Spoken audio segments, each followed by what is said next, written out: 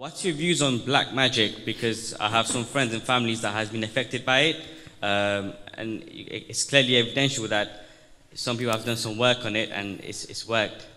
Actually, if you believe, then you have to get suffering.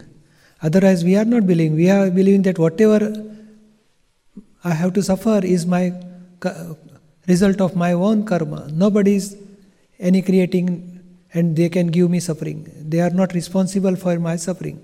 My karma, whatever I have charged in past life, I will get results. So my whatever I suffering, whatever effect, whatever I am getting is my effect of my karma. Nobody is responsible for my karma. He is doing black magic for me, my family. That is wrong belief only. We are not believing. Anybody believes, that is their own viewpoint. But reality, Lord Rama, Lord Krishna, Lord Mahavir, they say whatever we have suffering, we have any suffering, it is our result of past karma, definitely. Nobody can interfere in our life.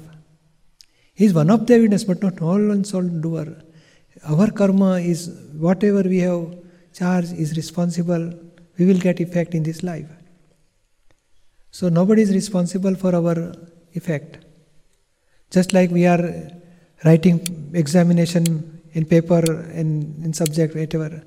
And after 1 month, professor will give result. So professor is not responsible for my 20%, 40%, 80% mark, or A grade, B grade. He is not. Whatever I have written, I will get result. He is one of the instrument. So black magic is not responsible. Whatever my bad karma, I am getting effect. But we are going somewhere to find out why I am suffering such problem. So they will explain, this is black magic, you have to pay so and so, you have to do some worship, you have to do puja, you have to do some chanting mantra, you have to give me some dollar, some pound. So their business is like that. But really, if we understand by this spiritual science, whatever we are suffering is our fault. Nobody is responsible.